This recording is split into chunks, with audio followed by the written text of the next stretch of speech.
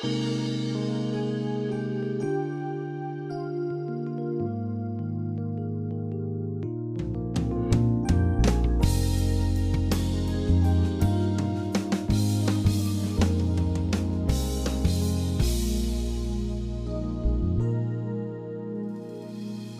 to Peace by Believing with John Redmond, Associate Pastor of First Baptist Church in Pasadena, Texas. Today, our Senior Pastor, Dr. Charles Redmond, continues a series on the 3 purpose statements that help our church stay on mission in his message, Build Up Believers. Open your Bible, if you will, the Gospel of John. I want us to see a verse, but before we look at the verse, let me say this. I love our mission statement.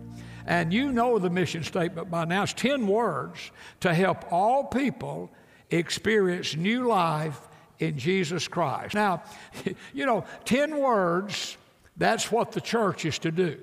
And as long as we do that, the hands of God will be upon the church and bless the church, and it will be amazing what God will do, and we're seeing that in unbelievable ways. Now, when you talk about to help all people, that would include the non-Christians, and it includes the Christians. So our job as a church is to help non-Christians and help Christians experience new life in Jesus Christ. Now, if you have your bulletin, we have a good number of little blanks to fill in this morning, and we're going to move along, and the goal is to get them all filled in the time we have. But I want us to begin this morning with the fact of the matter.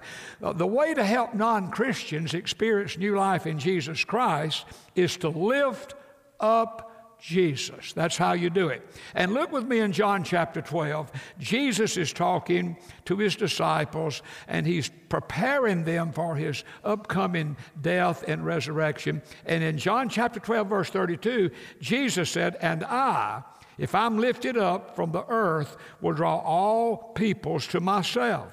And then verse 33 says, "This Jesus said, signifying by what death he would die." Now, Here's how that verse applies and works for us. The fact of the matter is, no one can experience anything that they do not have. And so for a non-Christian to experience and have experiences of the new life in Jesus Christ, what they must do, first of all, they must experience that life. And there is a verse in 2 Corinthians chapter 5. I want you to look at this verse.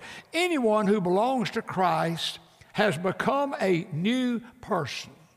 The old life is gone. A new life has begun. Now look at that verse a moment. If you ever want to know how you can know that you are a Christian, well, look at what that verse says. Anyone who belongs to Christ has become a new person. Let me ask you, are you a new person? I've been thinking about that verse all week. I've been asking myself, am I a new person? Look what else that verse says. The old life is gone. Is that true of you? Would you say, I remember when my life was very different, but that old life is gone. Well, I have a new life. Well, that's exactly what happens when a person becomes a believer. Anyone who belongs to Christ has become a new person. The old life is gone. A new life, bless God, has begun. Now, if you want to experience anything, there has to be a time it begins. You can't experience something that has never actually started in your life. I was thinking about that during the week, and I thought, for example, if you've never been in an earthquake, then you have no idea what that experience would be. Now, Dottie and I have been in an earthquake, and until we were in one, I heard about them. I would see on TV about them, but I had no experience. Now, when I hear anything about an earthquake, we've had that experience, and I know what those people are feeling. Now, most of us have been through some hurricanes. We've been through 3 hurricanes in our 32 years here. And, I still, when I hear about a hurricane, I remember that experience. That experience becomes real. But now if someone's out here somewhere and they've never been through an earthquake or they've never been through a hurricane, and they hear somewhere in the world there's an earthquake, well, they're sorry there's an earthquake, but they don't feel anything. Well, it's the same way with being a Christian. If a person has never experienced new life in Jesus Christ, they have nothing to experience. So what is our job?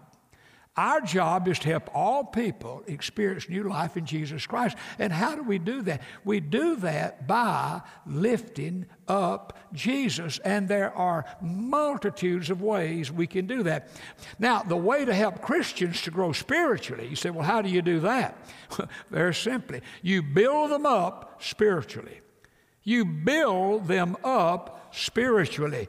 And, in some ways, this may sound kind of like it's not true, but it is. But in some ways, it's easier to help a non-Christian become a Christian than it is to help Christians to grow spiritually in their own life. Now, you would not think that would be true, but it is true. And I'll just mention 2 or 3 reasons it's true. One of the reasons it's true is that salvation is a one-time event, but spiritual growth is a process. You became a Christian, it was a one-time event. There was a point in your life, as was mine, where I realized I was a sinner, as did you, and I prayed and asked Jesus to forgive me of my sins, come into my life. I transferred my faith from myself to Him for my salvation, but all that a one-time event. Now, spiritual growth is a process. It's not a one-time event. So it's really easier when the Holy Spirit convicts a person to have a non-believer, a non-Christian, become a Christian than it is to help Christian people to grow in their spiritual life. Now, there's a second reason that's true. And it will be true for some of you this morning. In fact, I fear it's true for most of us in this room and that watch. Many Christian people are just satisfied with where they are now. They are. They're saved. Based on what Scripture teaches, they know one day they'll go to heaven. And they just really are at rest in Zion. They are not really any more knowledgeable about the things of God now than were back yonder sometime. They're just content. It's so easy to be content in life spiritually where we are. And I don't think we realize it's even happening, but it does happen. And it makes it very difficult. It makes it very challenging. And then a third reason that there are others, but a third reason I mentioned this morning, we're talking about helping Christians grow spiritually. Okay. They're at various points in the journey. So if you say, well, what we're going to do, we're going to have a class.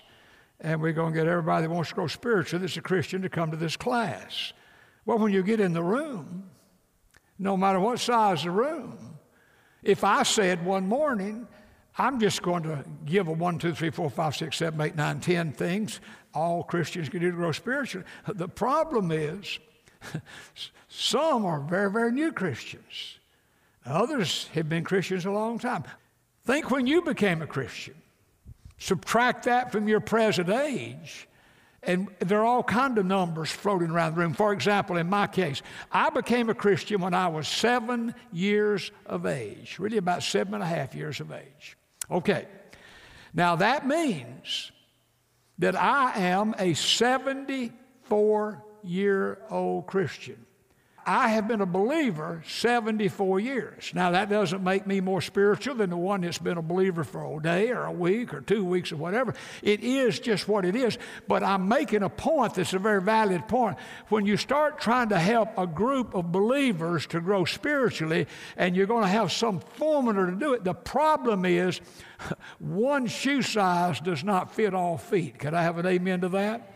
And it is a very, very challenging thing, which leads me back to what I said. It's easier, it really is, to share Christ and get a non-believer, if the Holy Spirit's convicting that person, to become a Christian, than it is to gather together with a group of believers and say, now, hey, folks, what we want to do, we want to all grow spiritually, and here's the 1, 2, 3 through 10 things you do. It doesn't work quite that easily. It doesn't work quite that well. Now, the question is, whose job is it to help Christians to grow spiritually? Quickly, I answer. Number one, the Bible's very clear about this. Parents. You might jot this scripture down in Deuteronomy chapter 4 and in Deuteronomy chapter 6. The Word of God says that parents are to tell their children and their grandchildren about the things that God has done. And so what a blessed thing it is. But it's the job of parents. But not only that, it's the job of the church. It is the church's job. Look with me, you're in John. Turn back to Matthew, the last chapter, Matthew chapter 28. And you know the verses, but mark them if you have them not marked. In Matthew 28, Jesus gave instructions to the church. He said, go therefore and make disciples of all nations, baptize them in the name of the Father, the Son, and the Holy Spirit, teaching them. He told them to do what? Make disciples. And then he said, teach them to observe all things that I have commanded. So it is the church's job to teach all these new believers, all believers, to grow in their spiritual life. Now, this whole idea of discipleship, you know, that's just kind of it's a Bible word, a church word. It just means to help people to grow and become more like Jesus. That's what discipleship's all about. Now, historically, Baptists have been strong on missions and evangelism, and rightly so. That's what we're to do. But churches that are strong on discipleship, generally speaking, are weaker in missions and evangelism. That's always what I'm trying to discern when we're bringing a staff member in, like especially in the student ministry. There are some student ministers, their whole deal is discipleship. They're going to get them about 8 or 10 in their little holy huddle, and they're going to grow them in the Lord. Now, while they do that, they don't lead anybody to Jesus. And that ministry never really goes very far. Then there are others in student ministry, their whole deal is, get everybody saved and teach them nothing. Well, what is the right answer? The right answer is in the middle. It's not either or, it's both. You can't disciple people till they get saved, but when they get saved, you need to disciple them. So it is unquestionably the job of the church. Now, here's the good part. Listen carefully. And if you don't write anything else down, get these next two things. Spiritual growth is simple. Spiritual growth is simple. You say, well, how is that so? Well, here's all it is. You see what God's Word says. You see what God's Word or what God says in His Word day by day. And I wish you'd jot that down. You see, underline it, what God says in His Word. Now, here's the kicker. Day by day. You don't just read God's Word. I mean, you can read the Bible. You can just read black ink on white paper. But what you do, you read it, yes, but you see what it says. The first verse that I read every day when I pick up my Bible, I won't see it with my eyes. I can quote it backwards if I want to. 1 John chapter 1, verse 9. If we confess our sins, God is faithful and just to forgive us our sins, cleanse from all unrighteousness. And I look at that verse, I say it out loud normally, and then I'll close my eyes and ask the Holy Spirit to show me sin that I need to confess before I even begin to read the Bible, so as I go to the Word of God. And then the second verse, I encourage you to read this verse every time you pick up your Bible. It's Psalm 119, verse 18. Psalm 119, verse 18 says, "Open my eyes that I may see wondrous things in thy law." And I say, now, God, I'm about to read my Bible. I want you to open my eyes to see things that perhaps I've never seen, or to see things that I need to see today, perhaps that I have seen before. That's the difference between reading the Bible and seeing what you read. You do read the words, but then you see, and you think, and you meditate, and you appropriate, and you apply. Now, if you want to grow spiritually, the first thing you do is very, very good. You just simply, you see what God says in His Word day by day. And then number two, you obey what God says in His Word. Now look, day by day. That's it. I mean, folks, if you want to grow spiritually, you just see what God says in His Word day by day. You obey what God says in His Word day by day. And when you do that, then you're on the road to being more what God means you to be. Now, you know, this whole deal about spiritual growth, a daily time with God and His Word produces some things, and I want to just hit them very quickly. First of all, a daily time with God. Now, hear that word daily, a daily time with God. Let me say it again, a daily time with God. Folks, if the only time you pick up your Bible and read it's on Sunday, I thank you for coming on Sunday. I thank you for reading your Bible, but you're never going to grow very much spiritually. I mean, it'd be like just having a treadmill in your house and you just look at it. A bicycle in your living or your bedroom, you just you hang your clothes on it and look at it. Well, I mean, you can get your treadmill in every corner and every room in your house. You're going to have to get on you just can't just look at it. You know, you have to daily. It's the same thing here about spiritual growth. It's a daily, and see, it'll be the hardest thing you ever do because the devil doesn't want you to do it. The devil does not want you to do it. It's easier, I guarantee this, it's easier to get a Christian to tithe than it is to get people to be consistent day by day by day reading their Bible. It's because the enemy, it's not that we don't love the Bible, there's just going to be so many things, so many distractions, so much to do that as much as we want to, somehow we can't figure out how to add an hour to the day. And it can't be done.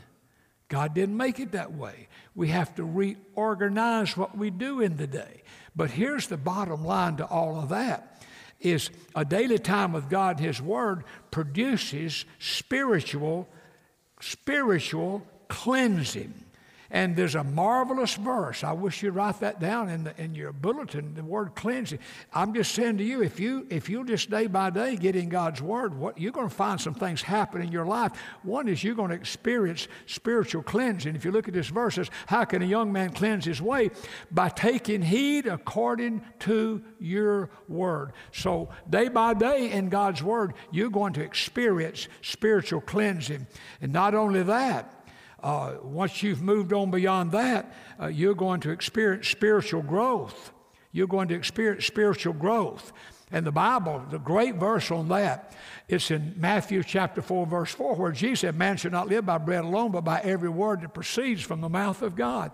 So day by day in God's Word, you're going to experience, you're feeding in the Word of God, and you're going to experience spiritual growth. Not only that, a daily time with God in His Word and prayer not only produces spiritual cleansing and spiritual growth, it produces spiritual health. You'll be a healthier person spiritually. I love that verse in 1 Peter 2:2. It says, as newborn babes desire the pure milk of the Word, that you may grow thereby. It's a blessed thing. And then, boy, here's a good one. A daily time with God in His Word in prayer produces not only spiritual cleansing and spiritual growth and spiritual health, it gives spiritual counsel. The Word of God gives us counsel. I love it. It says, you will guide me with your counsel. God's Word says that. You see, the best counselor you'll ever go to is the Word of God. And the Holy Spirit will guide you as you study in the Word of God what the Word of God has to say about things. And then a daily time with God in His Word and prayer produces not only those things, but it produces victory during times of spiritual conflict. You know, Jesus, when He was tempted in Matthew 4, 3 times He said to the devil, it is written. See, what I'm saying to you is a daily time in God's Word and prayer. As you go through conflicts in life, you get up against things and you think, man, I don't believe this is going to work out. I don't know how I'm going to get through this. And then your faith begins to waver and your faith begins to weaken. That's spiritual conflict. But the solution to that is a daily time with God in His Word, and it takes care of all of that. The key is the consistency of day after day after day. Even if it's an abbreviated period of time, I'm convinced that the consistency of 15 minutes a day is more beneficial than once or twice a week if you did an hour at the time. You know, it just doesn't work that way. Now, listen to me, folks. If you want to grow spiritually, there are 2 musts. And here's what they are, and you ought to jot them down in your bulletin. You must have a desire to grow spiritually. I mean, if you don't have a want to in you to grow spiritually, I mean, I might preach a sermon or somebody else and kind of stir you up for a few days, but that's not the same as having an indwelling desire to know God better, to love Him more, to grow spiritually. So you must have a desire. And not only that, you must be consistent with your daily time with God in prayer to grow spiritually.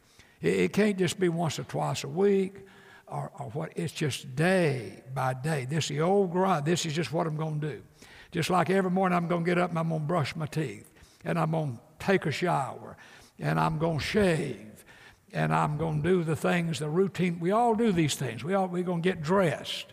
Sometimes you just do things because you know you're supposed to do them. You know, there's nothing exciting to me about getting up in the morning and say, whoopee, I live through the night. I get to put on my socks. But I need to put on my socks. I do. I need to get ready for the day. Well, spiritually is part of getting ready for the day. Now, here's the thing. I've been a Christian 74 years. That's a long time. I've been through 2 seminaries. And then I look at my Christian life, and I look at my spiritual growth, and I think, you know, I've been pastoring churches over 50 years. Then I look at my life, and I think, you know, seriously, 74 years, I need to be spiritually better than this. And I'm just sharing my heart. I'm not beating myself up. 74 years I've been a Christian. And I thank God for wherever I am, but I've got a long way to go. Now let me ask you, how are you doing on the journey? I mean, I hope, first of all, you're saved. But assuming most of you are saved, how's your spiritual condition? I mean, like, how long have you been saved? Would you say that you really are growing spiritually, or have you just kind of stagnated? It's easy to do. Just a little neglect here and a little neglect yonder. And I'll tell you what you'll do. You'll dry up spiritually. And it's the worst feeling in the world. I do believe that a lost person is happier living their lifestyle than a Christian who's spiritually dried up.